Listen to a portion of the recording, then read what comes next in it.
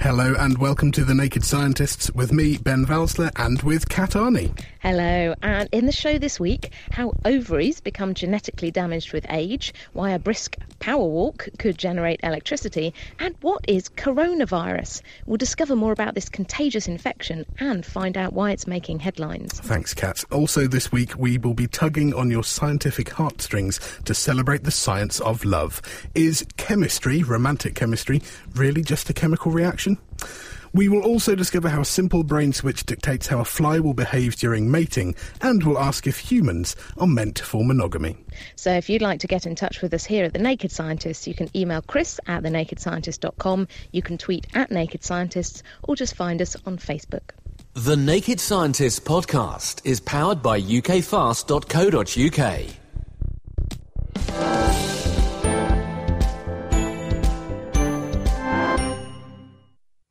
Now, first of all, joining Kat and me to take a look at the science news this week is science journalist Mark Peplow, Laurie Winkler from the National Physical Laboratory, Dan Cleary, Deputy News Editor for Science Magazine, and Laura Howes from Chemistry World. Thank you all for joining us. It's a very full studio today. Now, Kat, what have you got for us first? Well, this is, I guess, a kind of romantic story. It's to do with babies, well, it's to do with eggs, which are kind of pre-babies, I guess. But it is a sad fact that a woman's egg cells don't last forever, and we do eventually lose our fertility. And women are born with over 1 million potential egg cells in our own bodies, but only 500 of these turn into mature eggs. And sadly, they're almost all gone by the time a woman reaches her early 50s. But this happens at very different ages for different women, suggesting that there's a hefty genetic component in the mechanisms that drive our biological clocks. And now new research published in Science Translational Medicine this week shows that the age-related decline in the quality and quantity of a woman's eggs may be linked to problems with a vital DNA repair pathway involving a couple of rather infamous genes, that's BRCA1 and BRCA2. We've talked about those before on the show. They're breast cancer genes, aren't they? So what are they up to in an ovary? Well, the breast cancer genes, the BRCA genes, normally help cells to repair DNA damage throughout the body, and they're a really powerful way of helping to prevent cancer. And this explains why people with faulty BRCA genes are at a greater risk of breast, ovarian and prostate cancers. But also, as we age, these repair mechanisms get less efficient and damaged cells accumulate. Now, the lead researcher of this work, this is Kutluk Oktay at New York Medical College, noticed that women with faulty BRCA genes coming to his fertility clinic tended to produce fewer egg cells. So he wondered if these repair mechanisms might also be at play in the way that egg cells degrade over time. So how did they then link that back to the DNA repair? Well, they started by looking in mouse and human eggs for DNA damage. Specifically, these are the double-stranded breaks that are usually repaired by the BRCA genes. Now, they found that this kind of damage piled up in the egg cells with age, suggesting it's no longer being repaired properly. Now, they then tested whether it was actually the BRCA genes playing a role here by knocking down the levels of the genes using a technique called RNA interference, and they found that there was even more damage than usual. Then they did it the other way round. They engineered mouse egg cells with extra amounts of BRCA1 and found that older eggs with an extra dose of BRCA1 could survive DNA damage just as well as eggs from younger mice. As always with these experiments, there is then quite a big leap into real women out there in the real world. Do we think it's going to hold up? Well, to confirm that these findings do hold up, the researchers looked at the ovaries of young women with faults in their BRCA genes. They found that women with faults in BRCA1 had smaller reserves of egg cells in their ovaries, while mice with faulty BRCA1 had smaller litters than genetically normal animals. And although both humans and mice with faulty BRCA2 genes seem to have no fertility problems, the scientists think that the effects of this gene might actually come into play later in life. So what does that mean for women who talk about their body clock and time running out? People who might be worried that they aren't going to be as fertile as they get a bit older? Well, it's important to stress that at the moment, the scientists haven't yet directly linked faulty BRCA genes to fertility problems. But this paper has opened up a whole new avenue of research in this area.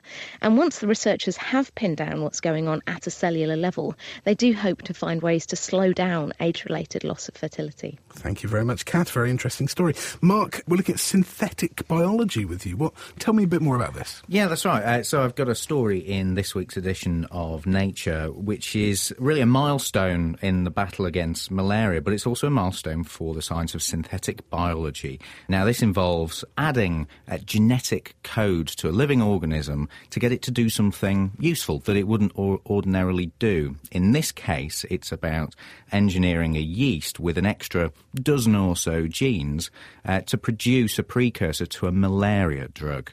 7 years ago, Jay Kiesling, who's a biochemist at the University of California in Berkeley, showed that you could genetically engineer yeast to do this.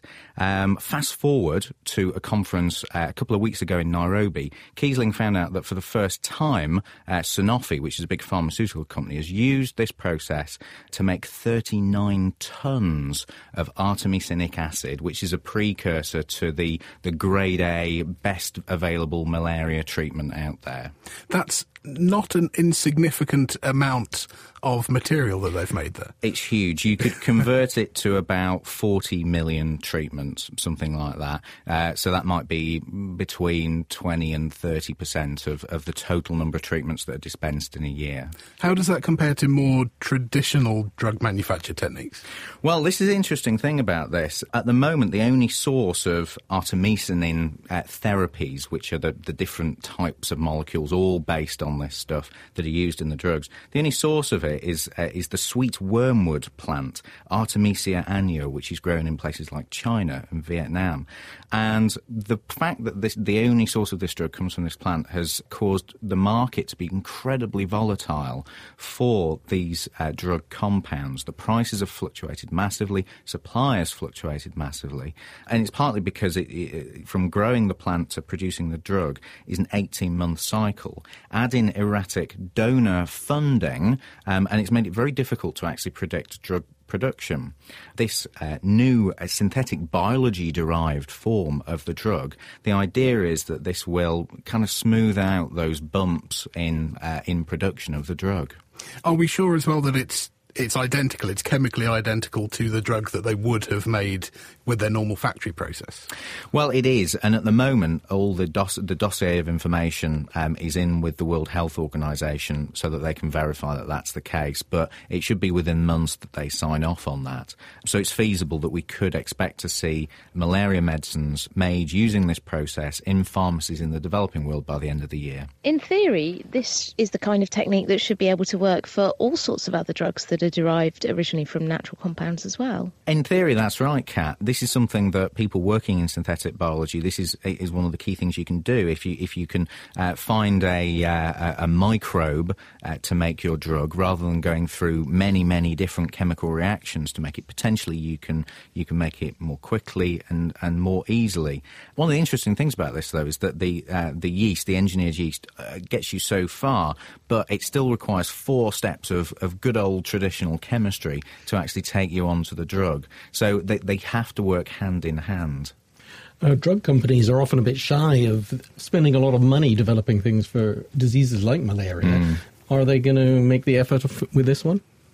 Well, one of the reasons that Sanofi did this, funnily enough, everybody that I spoke to about this story was quite happy to talk to me about this. Sanofi was a little harder to pin down, and that's strange because they're doing an amazing thing that could help millions of people.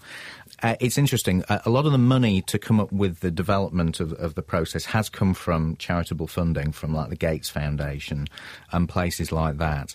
And one of the motivations for them, as well as looking good, that's a clear motivation that they're very upfront about. It makes them look good.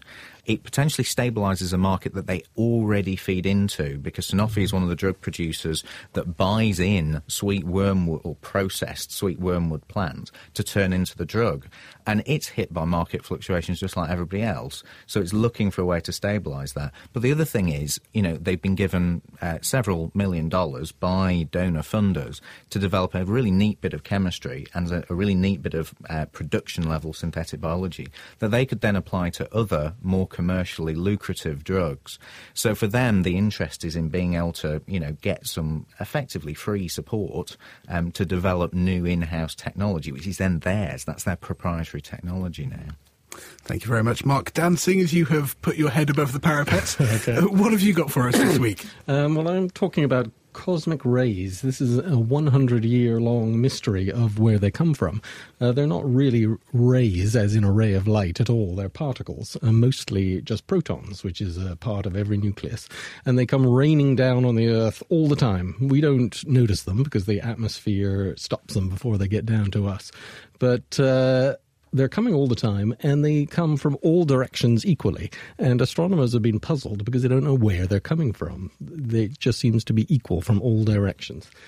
The reason they don't appear to come from anywhere is because they're charged particles moving through space, so they get their path through space is twisted by magnetic fields. So you can't trace back the route it's taken to get here. So they could have come from anywhere. The other thing about them is they're very high energy. They're traveling almost at the speed of light.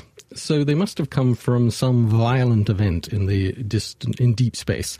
So astronomers learned about a bit more about particle physics in recent decades and realized that these particles, if they have a sort of glancing collision with another proton that's just floating around in space, it'll produce a gamma ray. Now, a gamma ray is a ray. It's a high-energy photon, and a gamma rays will just go straight through space, and it'll tell you where that event took place. So they have the advantage of not being bent by magnetic fields. They might be bent a bit by mass, but not by magnetic fields. Exactly. So if you found a place in space where a lot of these gamma rays are coming from, that's a good bet that this is a place where cosmic rays are being accelerated and created.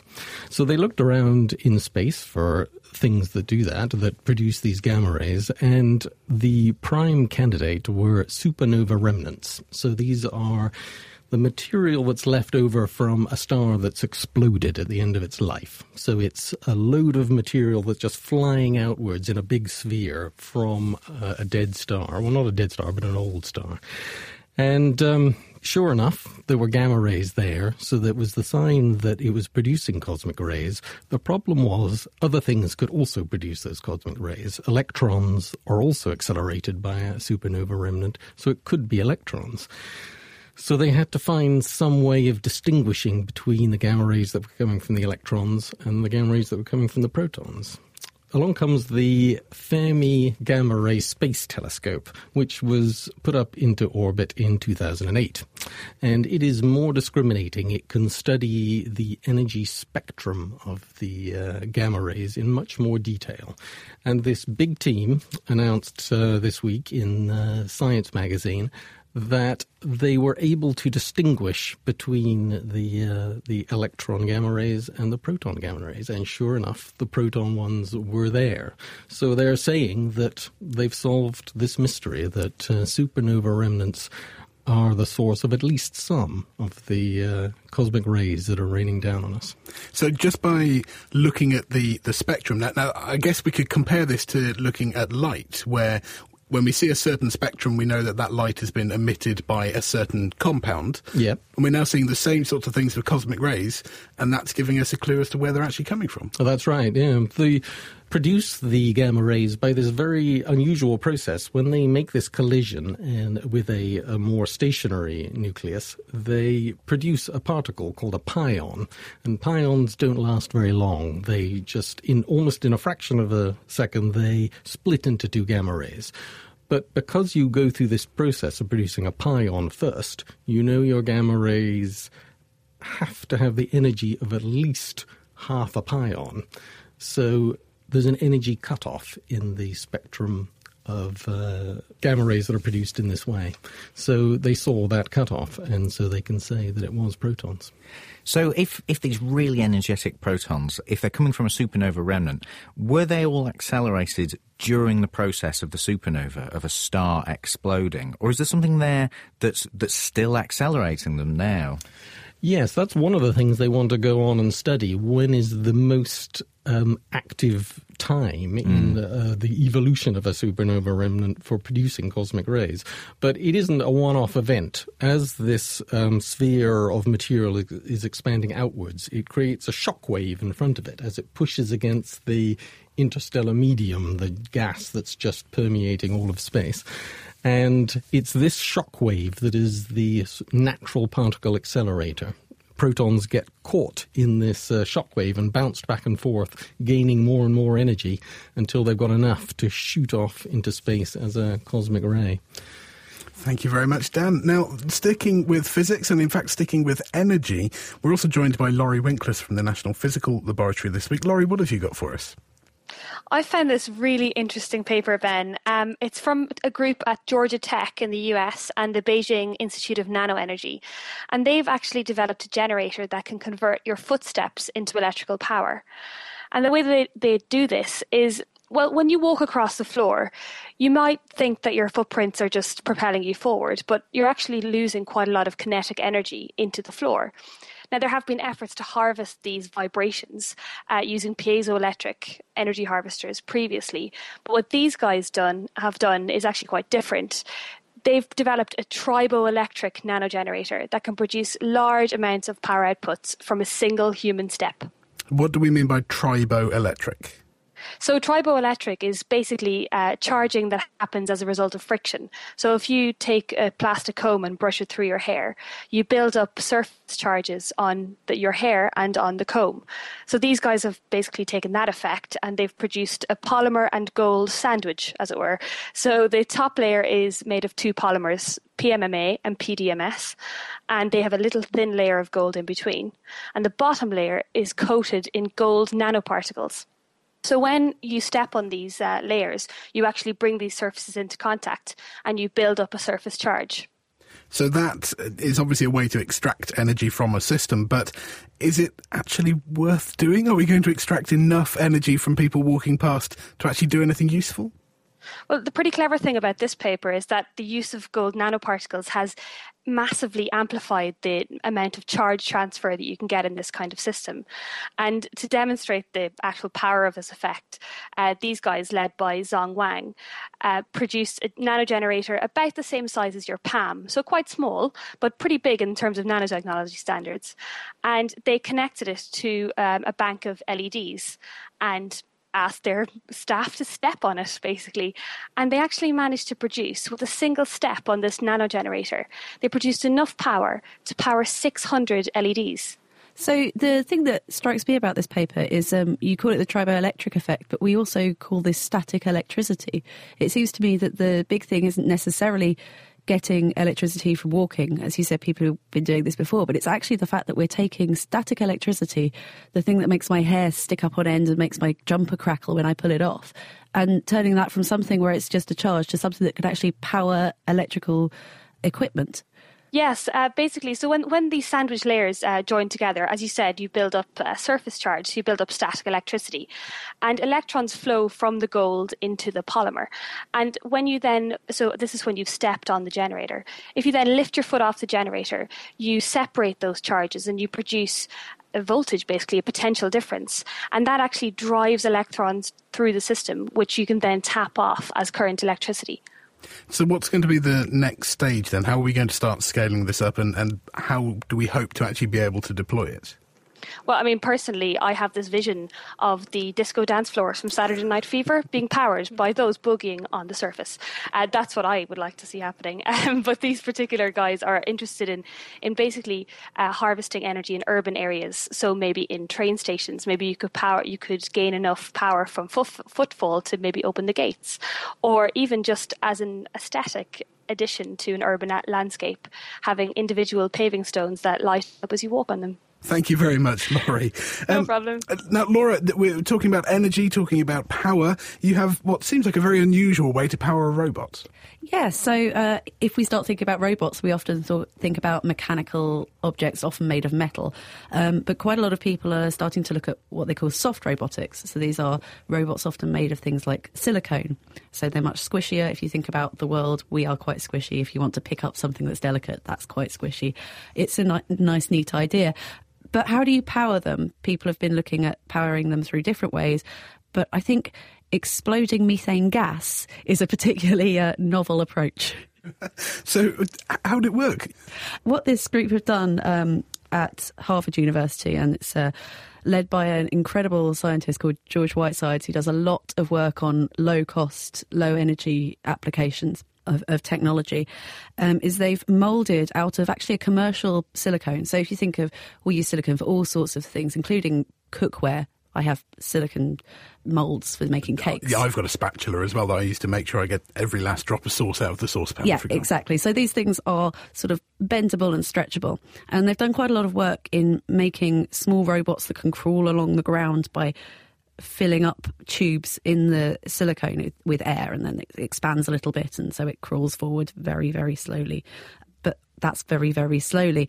The huge leap was done by Robert Shepherd in George's group, who actually thought, well, my car is powered by explosions. If you think about what powers your car, there's petrol and there's oxygen and there's a spark, and then there's huge amounts of gas created that expands and drives the engine. And it turns out that if you use a particular type of silicone, then it's tough enough to hold the expanding gas of a very small amount of methane. We should say it's a very small amount of methane that they're using. And they've made it's a 3-legged robot, so it looks a little bit like a starfish maybe that's got 3 legs, and each leg is hollow and has a wire going down it and a tube that can take down some oxygen and some methane. It also has a wire to create a spark. And then as the gas expands, it sort of flips its legs and leaps into the air. And the robot is about 1 centimetre high, and they know that it can leap at least 30 times its height. That's pretty significant then, but can they control the jump? It sounds like the sort of thing that might fling itself into the air, but actually getting it to land in the right place might be a bit more tricky. Sure, I mean, that's an issue. At the moment, there isn't so much control. That's the thing they're looking at next, is how do they engineer the legs perhaps to control the jump? How does it change as they reduce the amount of methane they put in and explode? Because obviously you can make it jump less. How do you put the direction in? When I was talking to Robert about this as well, he said that one of the things they're looking at is maybe tying up the exploding, leaping motion with the crawling, edging along motion. So perhaps they could tie up the two together. And how do they see these sorts of robots actually being used? Well, this is DARPA-funded research. So this is, in the States, is funded for various sort of defence purposes. And actually one of the things that they are really looking at is one day having these soft little robots that can leap over a broken bombed house, or, you know, a house that suffered from an earthquake, and then crawl underneath. So it's looking at search and rescue operations. And the reason why they're looking at using these sort of robots as opposed to the more traditional type is that it's much cheaper and easier to make. They've just got some silicone they've bought from an internet distributor, and then they've moulded it. So there's minimal work, there's minimal things to go wrong. And if it breaks, if they lose it, it's not the end of the world. You know what I reckon they should use it for, right? So what makes methane? Cows. What needs milking? Cows. You could make like self-milking cow robots. That'd be genius. That's an amazing mental stretch. Thank you very much to Laura. Also thank you to Mark Peplow, Laurie Winkless and Dan Cleary. And just quickly, a new story that I've spotted is that psychoactive drugs, such as the anti-anxiety drug oxazepam, can get into rivers in biologically relevant concentrations. And this may actually be altering the way that fish behave. This was research published in the journal Science this week.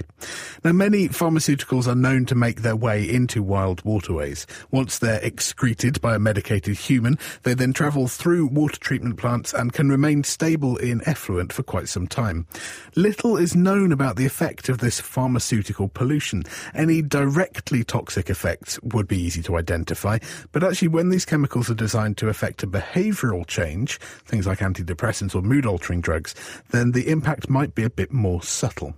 So Dr. Thomas Brodin and his colleagues at Umeå University in Sweden noted that the concentration of a certain anti-anxiety drug, oxazepam, in river water was around 0.58 micrograms per litre. But it was actually concentrated up to 6 times higher in the muscle of the European perch that lived in the river. So could this, they asked, alter the behaviour of the fish? And to find out, they looked at 3 behavioural traits, that's boldness, activity and sociality, in both treated and untreated fish. And these traits are known to have an impact on population dynamics, and so could be relevant for both the ecology and the evolution of the fish themselves. They found that fish exposed to the drugs were more active, they were more likely to explore new areas, and they were more of a loner, they were less sociable. And the extent to which these behaviours were demonstrated mapped onto the dosage. So the higher the concentration of the drug in the water, the more significant these behavioural changes became. And what's more, as a result of these changes, the behaviourally modified fish ate more food and so could deplete a food source more quickly. And that suggests that the presence of these anti-anxiety medications in rivers might actually alter food web structures and ecologically change waterways in very hard to predict ways. Now, beyond the ecological concerns that we have in general, some people have asked if fish could be concentrating medications that then get into the human food chain. Luckily not, as I asked co-author Jonathan Claminder, and he said that a human would need to eat around 4,000 kilograms of fish in order to receive a dose equivalent to one pill. And because the half-life of oxazepam in humans is about 12 to 14 hours, that means you'd have to pack in a lot of fish in just one meal. And that's all for the news this week. As always, you can find references and more about all of the stories that we've discussed on our website at thenakedscientists.com. This is The Naked Scientists with Kat Arney and with me, Ben Valsler.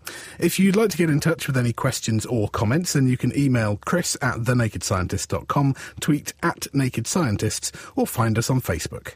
Now, still to come, is love just a chemical reaction, and are humans meant for monogamy?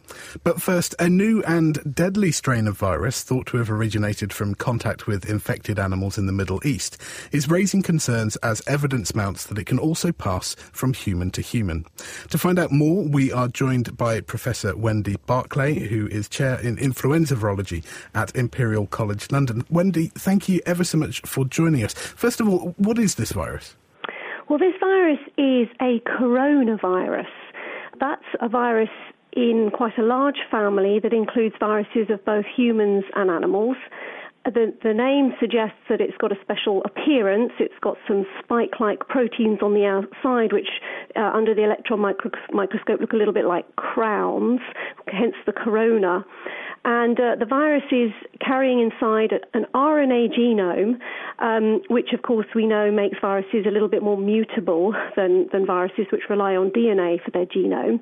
And coronaviruses are quite notorious in the RNA genomed viruses as being extremely large. They have really the largest RNA genome of maybe up to 30 kilobases in length, which is large for a single piece of RNA.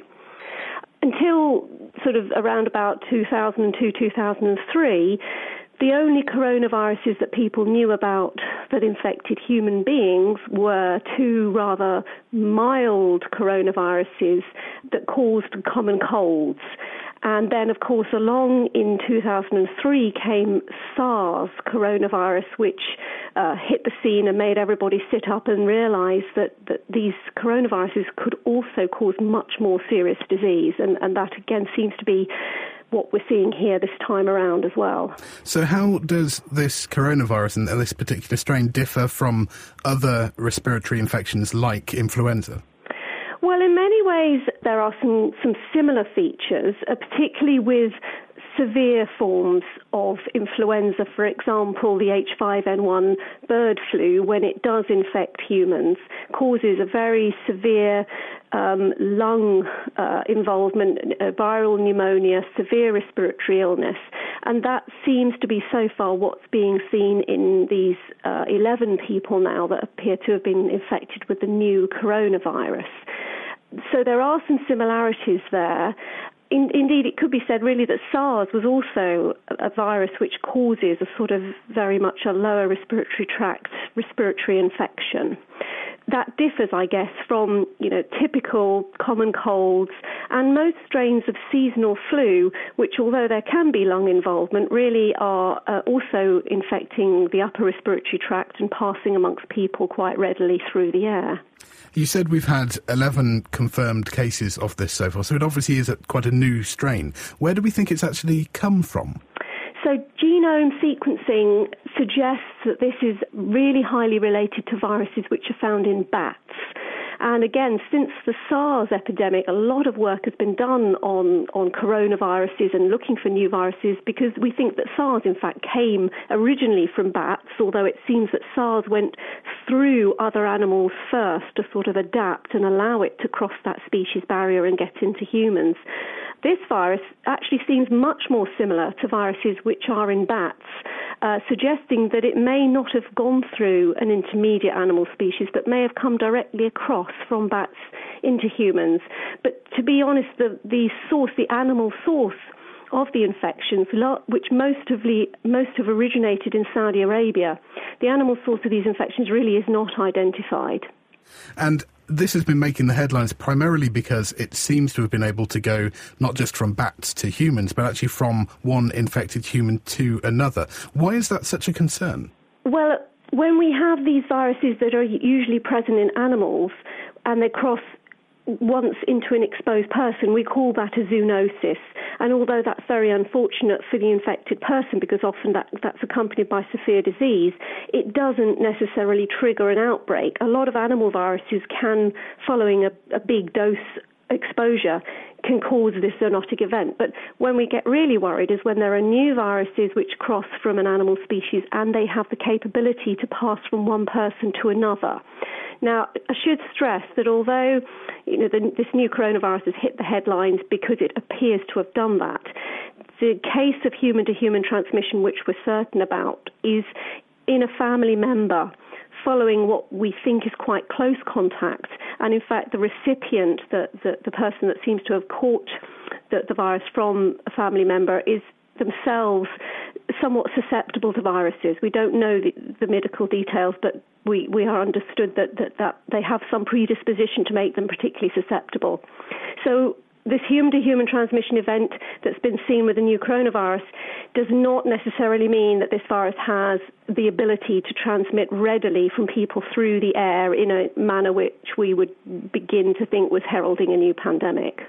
And obviously we do have to be careful not to alarm people. How can the medical community now be vigilant, and what are we looking out for before we know that we may need to take action?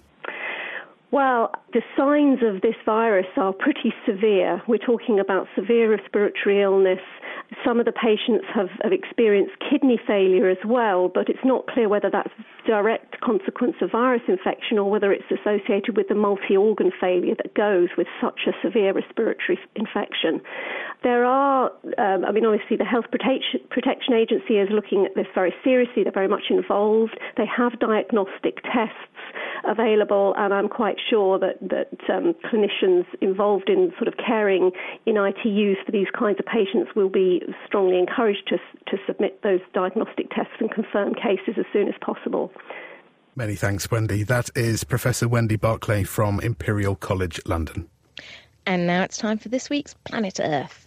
As a clean, renewable source of energy, algae is great in theory. It not only takes in CO2, but some species produce useful quantities of lipids or fats, which can be converted into biofuels. But scientists have hit a snag. How do you actually extract these useful chemicals? Planet Earth podcast presenter Richard Hollingham met microbial ecologist Simon Thomas at the Plymouth Marine Laboratory. We're in a constant temperature room at the moment, so this is actually set at 15 degrees C, and we are surrounded by bottles of algae growing gently in the light, and also some larger volumes of algae. We have 10 litres of various algae. So we have a column, as you can see, which is bubbling air through it in front of a light source, and that's very basic of what we do. It looks like an oversized fluorescent tube full of this green liquid, and it's bubbling from the bottom up to the top. And that's a particular type of algae. The one in there is actually Dunanella salina. It's of commercial interest because it produces beta-carotene at certain stages of its life cycle. The bubbles are there to keep it moving, but they're also there to help gas exchange, so it gets oxygen out and CO2 in. And these you described as photobioreactors. So what is a photobioreactor? It's the algal equivalent of a fermenter. So in a fermenter, technology is very old, and it grows commercial-scale amounts of bacteria, or yeast, typically. These are an attempt to take that technology onto algae, and it's to add a certain degree of control that's very hard to do in an open pond system. And ultimately you're looking at products from these, but you're looking at how to get those products out. We are, yes. For any future development of biodiesel from algae, one of the most important things to try and get the product out, but also for the other applications of algae, pharmaceutical uses, cosmetic uses, you still need to get the products out of the cell. Typically they're produced within a cell, and breaking the cell open is very difficult with algae. They're very resistant to distress. So we're trying to find some novel ways of breaking them apart. One of the ways we're looking at is using viruses that infect the algae, and they naturally break the cells apart. We're looking at novel mixing technologies which use things like beads impregnated with metals and enzymes from bacteria that would naturally break apart algae. So we're very much going back to nature in order to find a way of trying to solve this problem. It's quite tricky, and it's taking an awful long time, and an awful lot of people are looking at this at the moment. But we have some success. If you imagine an individual microscopic algal cell, so that's a single plant cell, effectively. How much of that is oil, and how much oil can you breed for it to produce? Normally you would say something like 10-15% would be oil, but we've developed some strains of algae that produce up to 40% lipids. And what we're trying to do is normally they would only accumulate these lipids late on in their life cycle. And we're trying to get them to actually produce this oil early on whilst they're actively growing. But of course there will always be a balance between growth and storage material, so we're trying to solve that particular conundrum. So you've got one of these columns just under, 2 metres high, full of algae. A sizable percentage of that is lipid, is potentially oil, but getting it out is the challenge. Well, the scary thing, and one of these columns here would only be about 1 gram of oil. Okay. So one of the challenges for the future is actually scaling up these systems to meet the massive demand there would be. But even in a very good system in 10 litres, you'd be lucky if you got more than 2 or 3 grams of oil. So you need to come up with a very large solution, or maybe find a way to grow even denser, which is, again, something we're looking at. Now, if we go out of this room into the main laboratory here, you have scaled this up. So this is a fairly big room, and at its centre is almost another room, which is full of these tubes running horizontally rather than vertically. Basically, you split the volume of the tube into a manifold, and the idea is trying to maximise the amount of light that the algae get, whilst minimising the amount of time they're spent before the oxygen's removed. So when oxygen gets too high for a photosynthetic organism, it becomes toxic. It's a balance between exposure to light and the amount of CO2 they take up and the amount of oxygen they produce. So this has been designed in collaboration with a big engineering firm, and we worked out the formulae based on their experimental design, and we come up with this particular design. Is that continuously replenishing, or is it the algae just sort of sitting there and doing its thing? The algae actually flow through the tubes, and the idea is you get turbulent flow in the tubes, so the algae actually go from the middle to the outside, and it maximises their exposure to light, and it also maximises their ability to get rid of the unwanted gases and take up CO2. That's Simon Thomas at the Plymouth Marine Laboratory on the challenges of producing biofuels from algae. He was talking to Richard Hollingham, and you can hear a longer version of that interview on the Planet Earth podcast. Just follow the link on our website at thenakedscientist.com/Planet Earth. You are listening to The Naked Scientists with Ben Valsler and with Kat Arney. And this week we are exploring the science of love. You got to say it like that. We talk about having chemistry with another person, but is the feeling of love really just a chemical reaction?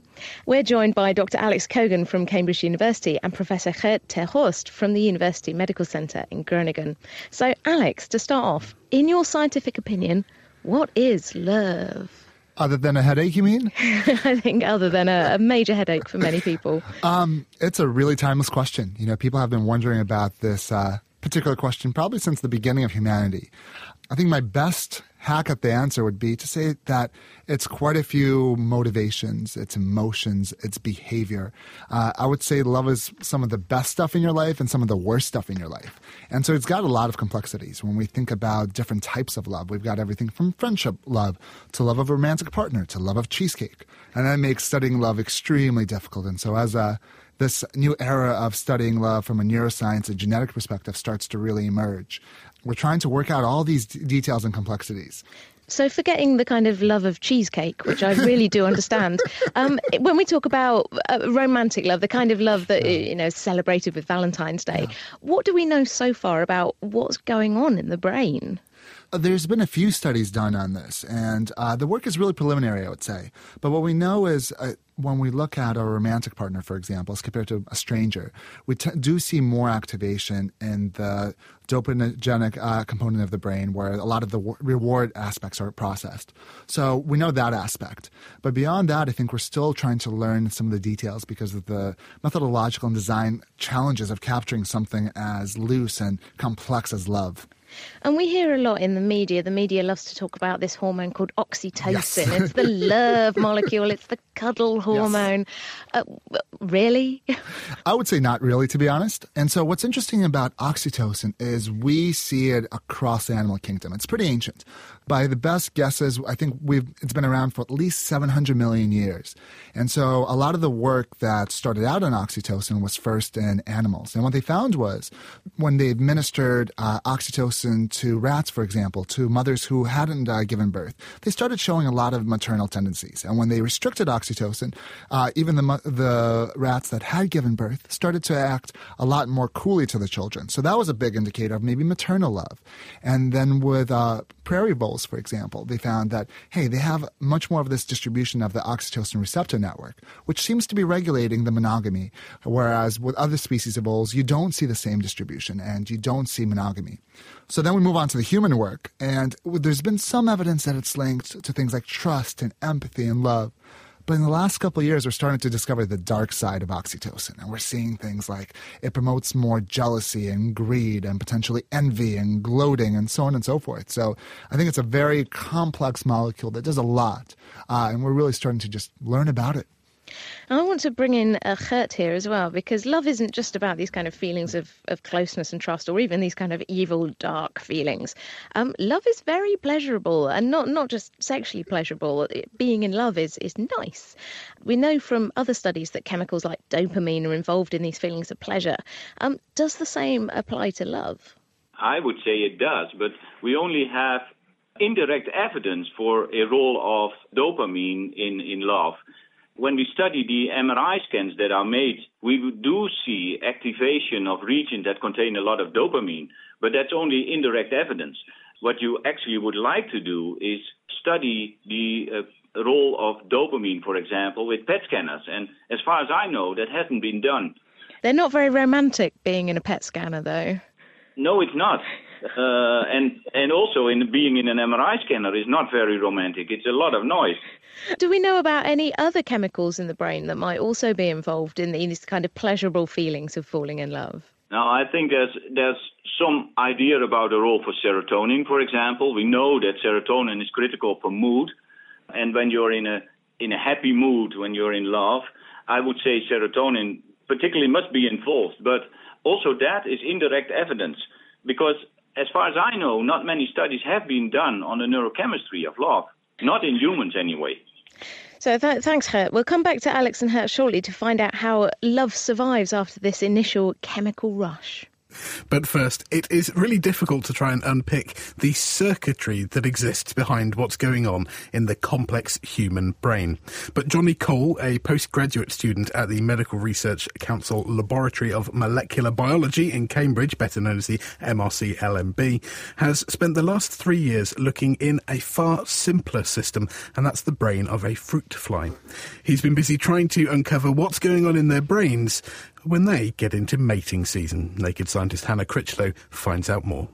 I'm interested in differences between the male and the female brain, because if you look at animals, in most species, males and females behave quite differently. And now our big challenge is to explain at the level of neural circuits, so at the level of how individual nerve cells in the brain wire up into circuits, to explain those differences at this level. Yeah. And what animal are you looking at? We're studying the fruit fly brain, just because the human brain is a lot more complex than the fly brain. So fly brains have about 1 million times fewer nerve cells, so they're a lot easier to study than the incredibly complex human brain. And also in flies, we have very powerful genetic tools to monitor, to activate or inactivate single cells in the behaving fly. And you mentioned that you're looking at behaviours between males and females in the fly. What kind of behaviours are different? So we are looking at innate behaviours. So those are behaviours that the flies don't have to learn. So they're just being born with the knowledge of how to perform this behavior. And specifically, we're looking at one type of behavior, courtship behavior. So male flies, they will try to approach the female fly, so they start following the female fly around. Then they'll try to sing a love song for the female fly, so they try to serenade the female fly. Then they will try to lick and touch the female fly, and eventually try to copulate with the female fly. And during all that time, female flies respond quite subtly to those courtship attempts by either becoming docile and they let the male do its thing, or if they're not impressed by the male courtship attempts, they will just kick the male in the face, literally. And what's controlling these different behaviors then? So that's specifically what we're trying to find out. So we know that there's one type of chemical signal, a so-called pheromone, it's called CVA, is controlling courtship behavior. This chemical signal leads to completely different behaviors in males and females. So when males smell this pheromone, CVA, they increase their aggressiveness and they are in general repelled by CVA, whereas females increase their receptivity when they smell this chemical signal. And that's quite interesting because there you have the same physical stimulus, CVA, that leads to completely different outcomes behaviorally in males and females. And that's what we're looking at. And it's usually the males that emit this pheromone, this chemical CVA. Exactly. And so what brain differences have you found between the males and the females that give rise to these different responses then? So for the last 3 years, I've been recording electrical activity from single nerve cells in the fly brain when we present this pheromone to the living fly. After many of those recordings, I found that there's different responses to that pheromone in brain centers that process the smell. So basically, the pheromone, CVA, is detected by the fly's antenna. That's the olfactory organ of the fly. And there it activates the first nerve cell. This nerve cell then talks to a second nerve cell, and this second nerve cell then talks to a third nerve cell. And that's the basic circuitry for pheromone perception in the fly brain.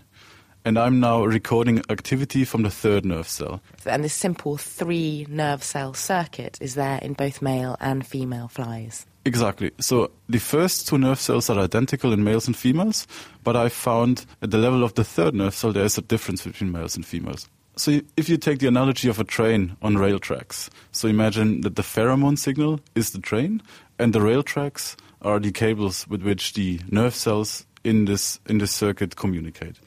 In both sexes, the train on the rail tracks goes past the first station, so the first nerve cell on the antenna. It goes past the second nerve cell, deeper in the brain, but then at the level of the third nerve cell, something different happens. It can go either left or right. So in female flies, the train would turn left and go to one part of the fly brain. In male flies, the train would turn right and go to a different part of the fly brain. And we've identified now that there's a circuit switch at the level of the third nerve cell that tells the train to go either left in females or right in males. And do you know what that signal switch is? What's controlling whether it goes left or right? Yes, we found that surprisingly, this switch is controlled by a single gene. It's called fruitless. This gene occurs in a male and a female version, and we found that when we engineer female flies that have the male version of this gene, the switch is set in a male manner. And then what happens to these female flies with this different switch? So these she-males, as we call them, they start behaving like males. So when they smell the pheromone, they would get on their hind legs and start boxing. So they display male typical aggressive behavior. Do you think there's a similar system in humans? That's a long-standing question. So many people are interested in whether humans can actually perceive pheromones. The problem is that the human brain is very, very complex and it's hard to study those kind of questions in people. So we know that the human brain has the anatomical potential to perceive pheromones, but as far as I'm aware, there hasn't been conclusive proof of the existence of human pheromones. So at the moment, we just don't know, but it would be very interesting to find that out. And you're now coming to the end of your PhD. Do you want to stay in research, do you think? Absolutely. I'm planning to do a postdoc, and I will potentially want to investigate whether the same mechanism is in operation in more complex brains. Well, it makes you glad that humans don't have the same courtship rituals as flies. No licking, singing songs, or getting kicked in the face. That was Johnny Cole, who will be soon completing his PhD at the Medical Research Council Laboratory of Molecular Biology in Cambridge. And this is The Naked Scientists with me, Ben Valsler, and with Kat Arney. Now, we've just heard that falling in love invokes a cocktail of quite poorly understood chemicals that cascade through your brain. But what happens once that initial rush has worn off? We're still joined by Alex Kogan and Geert ter Horst. So, Alex, how does a reaction to these chemicals change over time?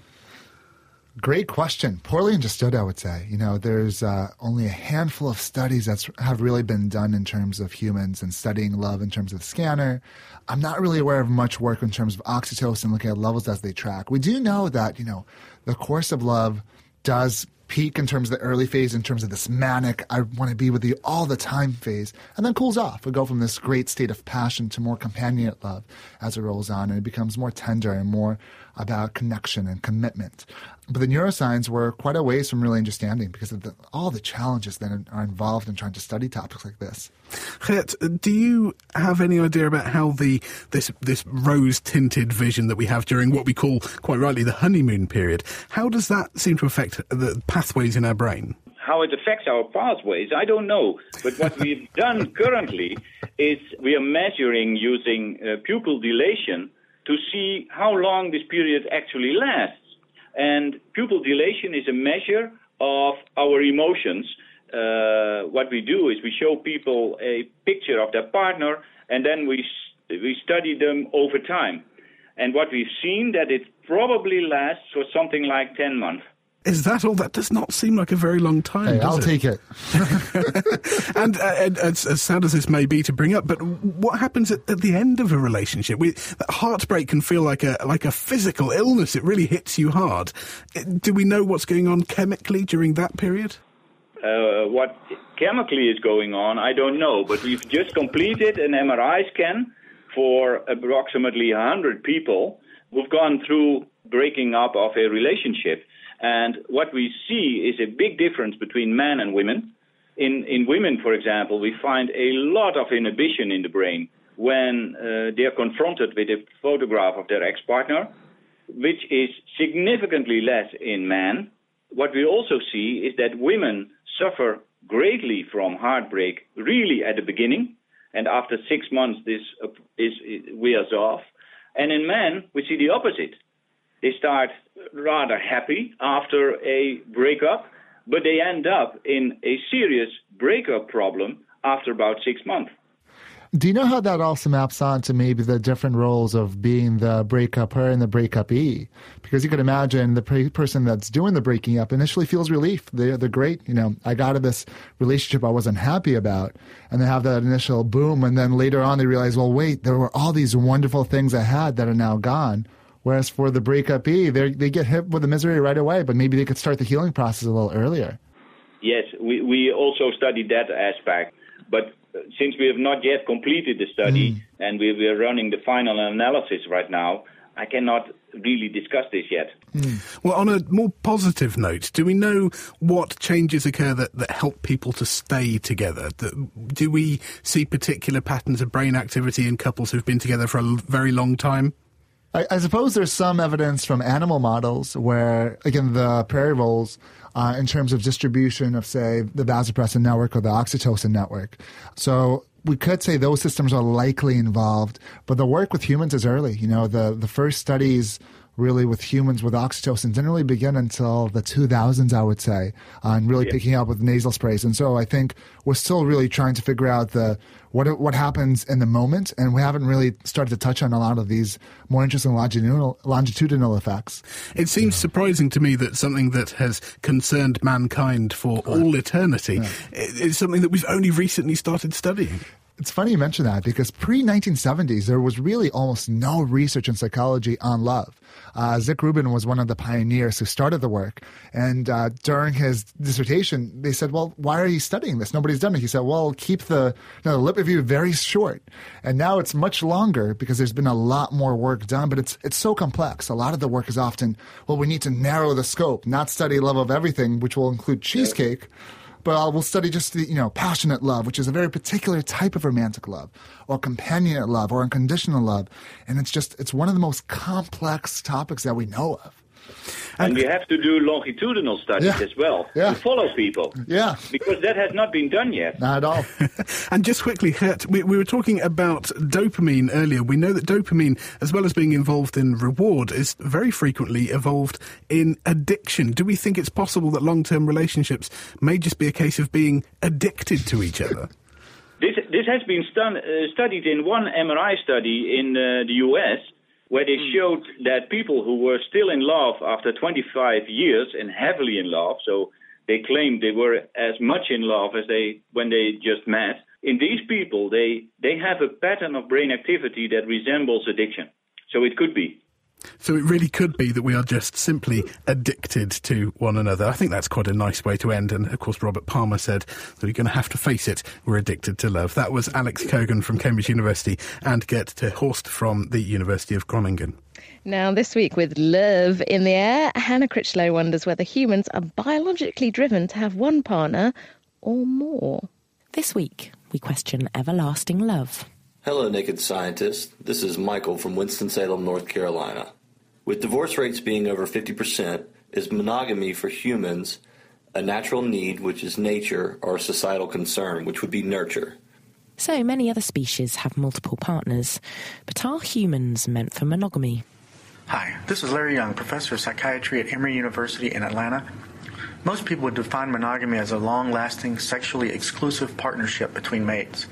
But in reality, this sexual monogamy is very rare in animals.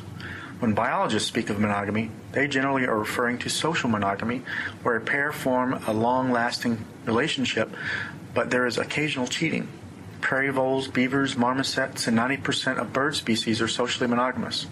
Rats, mice, cats, and deer are examples of species that mate promiscuously. I believe that humans have the capacity for monogamy, which is not true for 95% of mammals. Our brains evolved the ability to form enduring bonds that results in socially monogamous relationships that last well beyond the initial sex. The neural mechanisms that give us the capacity to form bonds do so by creating the emotion that we call love. Monogamy evolves in situations where it takes two to raise offspring or where the likelihood of finding a partner is low. Humans have a long dependency on parental resources, and it is likely that pair bonding evolved to ensure that the offspring are provided with the resources needed to succeed. However, I do not believe that humans are biologically sexually monogamous. In most species that biologists consider monogamous, there is also cheating. Cheating can increase fitness by increasing the number of offspring for males or by diversifying the genetics of the offspring for females. So it seems monogamy may help with the time and resource-consuming task of child-rearing in humans. There are also occasional dalliances with this behaviour possibly driven by the requirement to increase genetic diversity for future generations. And these sentiments were echoed by people on the forum. Next up, we wander the super senses of flies. Desiree de Vernwill from Johannesburg, South Africa, wrote in with this. Apparently, a blue fly can smell meat from 7 kilometres away. Is this true? Thanks. So, do blue flies have super smell senses of specifically 7 kilometres? And if so, how? And what experimentation has told us this? What do you think? You can post on our Naked Scientists Facebook page. You can tweet at Naked Scientists. You can email Chris at thenakedscientists.com. Or you can join in the live debate on our forum, which is at nakedscientists.com/forum. And that's our Super Sense stinker of a question for next week. But that's it for this week. Thanks to our guests, Wendy Barclay from Imperial College London, Dr. Alexander Kogan from Cambridge University, Professor Gert ter Horst from the University Medical Centre at Groningen, and of course the esteemed news panel that you heard at the start of the show. Many thanks to Kat Arney for joining me this week, and production this week was by Hannah Critchlow and Chris Smith. Next time we are going in search of the super sensitive. We are crossing the animal kingdom looking for unique and interesting sensory strategies. We'll meet the moles that have unique ground vibration hearing, and we'll hear how bees see the world differently. This is The Naked Scientists. I'm Ben Valsler, and thank you very much for listening.